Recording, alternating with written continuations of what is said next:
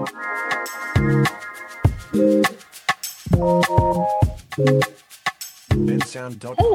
and welcome to Ubuntu AI podcast.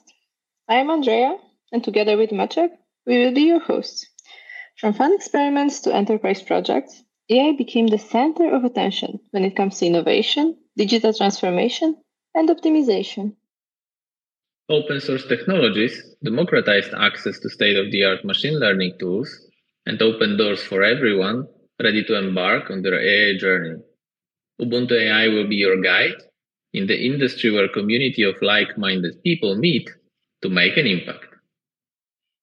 And there is no way to kickstart this podcast before we talk about the title, Ubuntu AI, and why did we choose it?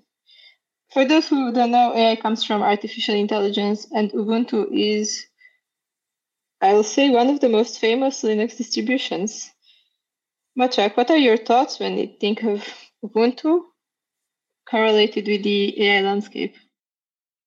Okay, that would be a very wide question. So first of all, as you mentioned, Ubuntu is the most popular operating system amongst data scientists because it makes working with a lot of Python packages and drivers super easy. But from our perspective, like we are working in part of Canonical, the steward of Ubuntu, which is taking care of AI and ML tooling and projects, and not only Ubuntu itself as the operating system, but everything that is in the underlying AI ecosystem, starting from infrastructure like Kubernetes, tools like Kubeflow and MLflow applications. So there are a lot of different things. But for me, the most exciting part of this is also usage of AI in Ubuntu, because besides being the provider of tooling and the technology, we also consume that technology to make Ubuntu better and to make other tools that we create better. And that's also a super important aspect of it.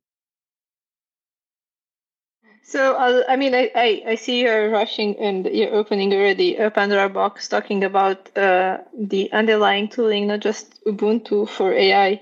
But I think we should maybe take a step back and emphasize a bit more on the fact that Ubuntu is the OS that a lot of data scientists, machine learning engineers prefer when it comes to their projects.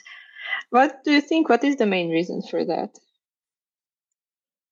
Well, I think that we have three major reasons why this is happening. First of all, the popularity and availability on all of the platforms. And what I mean by that is the tremendous efforts that were done by WSL, Windows Subsystem for Linux, and this kind of things that allows you to keep the same ecosystem. Because as a data scientist, when I was doing this job for over 10 years, basically what I need is, first of all, a proper Linux terminal, Python, and all of the tooling that I'm using to train my models, to do exploratory data analysis. But obviously, not everyone in the companies that I worked for before was a data scientist. I got a lot of documents in Microsoft Excel format, got a lot of things that need to be accessed from non-Windows machines or Windows-only machines. So basically having this capability to run the same tooling ecosystem and environment on my own workstation, being able to run it on Windows with WSL, having the same stuff on the public cloud whenever I need more capacity. I don't need to change my tools and my technology and my habits of working. So that would be one very strong reason. The second thing, what is making people use Ubuntu for that, is the NVIDIA collaboration. So basically, working with ML, you need GPUs as the compute engine for matrix multiplication and all the other operations that we do when we are training models or like analyzing fast running data. And working with GPUs is troublesome in general, because whenever you have a GPU, you have drivers. On top of the drivers, you have a compute framework like CUDA in NVIDIA example, and you have your ML framework, TensorFlow or PyTorch. All of them have different combinations of versions, and making this stack really robust and being able to change it flexibly whenever I need a new version of a tool A is super important. And in Ubuntu, the experience of that is really nice. And there is an automation to pull those new packages, have multiple environments, and work efficiently in that space. And third one is actually thanks to you and your team, mostly the availability of resources. So if you go online and try to search like how to install PyTorch or how to run an LLM training on your local machine, most of the materials that you will find online are showing how to do it on Ubuntu. So obviously it's easier to start when you are a new joiner to the ML community. It's still you don't know how to use the tools or which tools to use.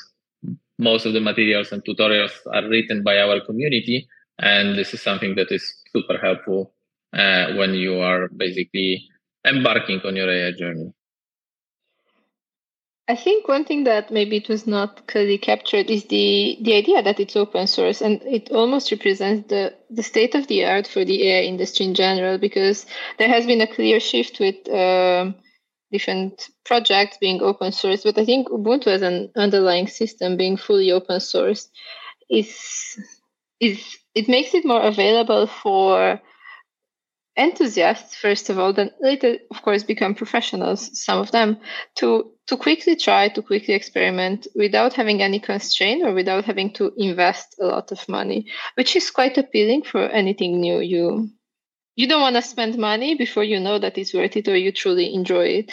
And interestingly enough, I'm tempted to say that it was the beginning of a shift that we see in the AI space, because it is a topic that's heavily open sourced. It's not just that Ubuntu is, but also if you think of projects such as MLflow or Kubeflow, MicroK8 that you already mentioned, they're also open source. They are free to use. They're quite easy. And then if we move further, a lot of the libraries as well fall into the same bucket. What are your thoughts on this? Yeah, I completely agree with you. I'd even extend it further, because if you look at the models themselves, also the approach to open sourcing the models is getting more and more traction. Like we had the boom for AI ML in general after OpenAI released ChatGPT. But if we try to see the latest research and like the cutting edge use cases that are happening right now, we can see that almost all of them are in the open source space, not only in terms of the tooling and the OS, but also models themselves. Things like Falcon or FinGPT, like financial large language model. And there are a lot of new things coming up, and people who are creating them decide that open sourcing the model is much more beneficial, because even though they intend to use it commercially, there is still a benefit of having a wide community contributing to it. So that's an interesting shift in dynamics. People are not hiding their cutting edge research in basements like it was done with scientific research 30 years ago in big companies. Now everything is happening in the public space, which makes it also interesting and easy for people to join in and try to be a part of this transformation. And since we are kickstarting a project, it is a podcast, but it is also a project that's called Ubuntu AI, which is at the back of the publication that we have on Medium as well. Maciek, what do you expect from it? What kind of conversation we will be having in the upcoming weeks or months? So what we are looking forward is, first of all, to share our insights and experiences, like basically a day in life of a solution architect, so to say. We talk with a lot of people who are using Ubuntu and doing a lot of amazing stuff with AI. We are also uniquely positioned that we have access to decision makers in companies that are manufacturing hardware, not only NVIDIA, but like HP, Dell, Lenovo, and all the other places. And there are tons of interesting research and a lot of good insights coming from all of those places. We want to share them with the community so that everyone can benefit from them, to maintain the open source nature, not only of the software that we do, but also the knowledge that we gather during the process. But the second thing that I would expect here is a lot of exciting guests coming into the podcast and sharing their perspective, because obviously if it would be only two of us, it would be very limited.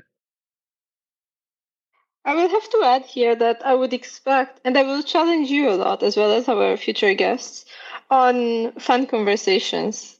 I think the panel conversation that we had a couple of weeks ago in a webinar about Kubeflow versus MLflow can be just a teaser of what's coming next in this podcast. What are those controversial topics, what are the things that we're afraid to talk related to AI that we can approach? It can be about open source, it can be about tooling, use cases, challenges that the industry has, and maybe some wishful thinking on how we could solve them. That's something that I wish we will have here.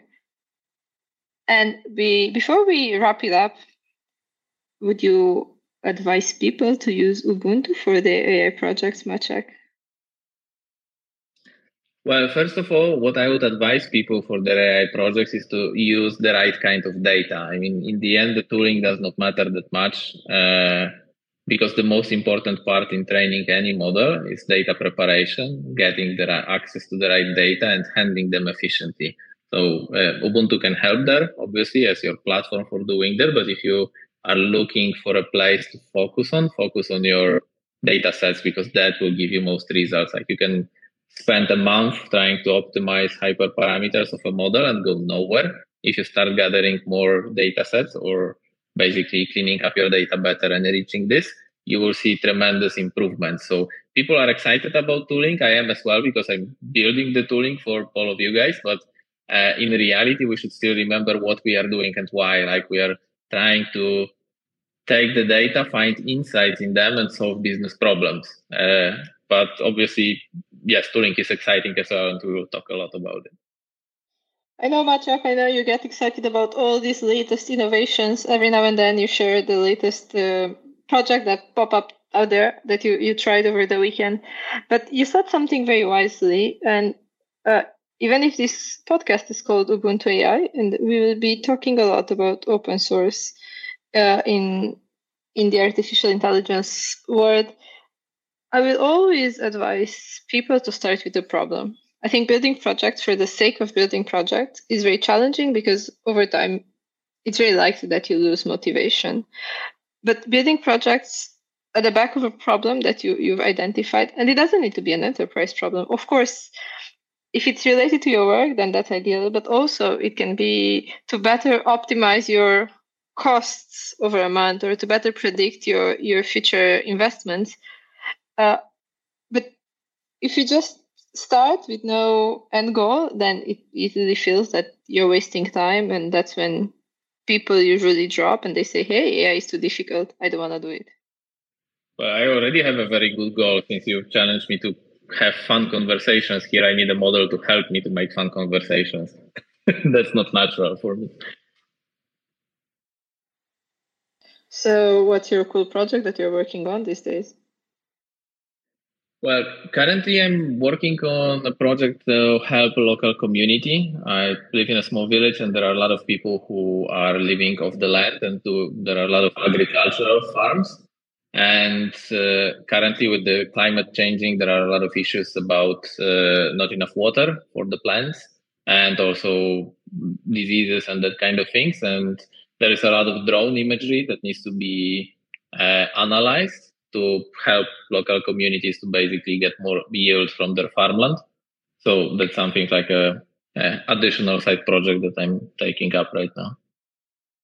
I really hope you're using open source tooling and the main OS that you're using for it is Ubuntu. And in case it's not Ubuntu, use WSL or Multipass to go to Ubuntu where you're deploying tools and training models. What was since we're just getting started, what was the biggest challenge that you had with this project specifically? Well, with this specific project, first of all, the big challenge was to gather the data properly because we started this project in the beginning of the spring. There were tons of rains and strong winds, so flying drones was not easy. So not always the problems are about technology and architecture. Sometimes even simple physical world technical issues can block you.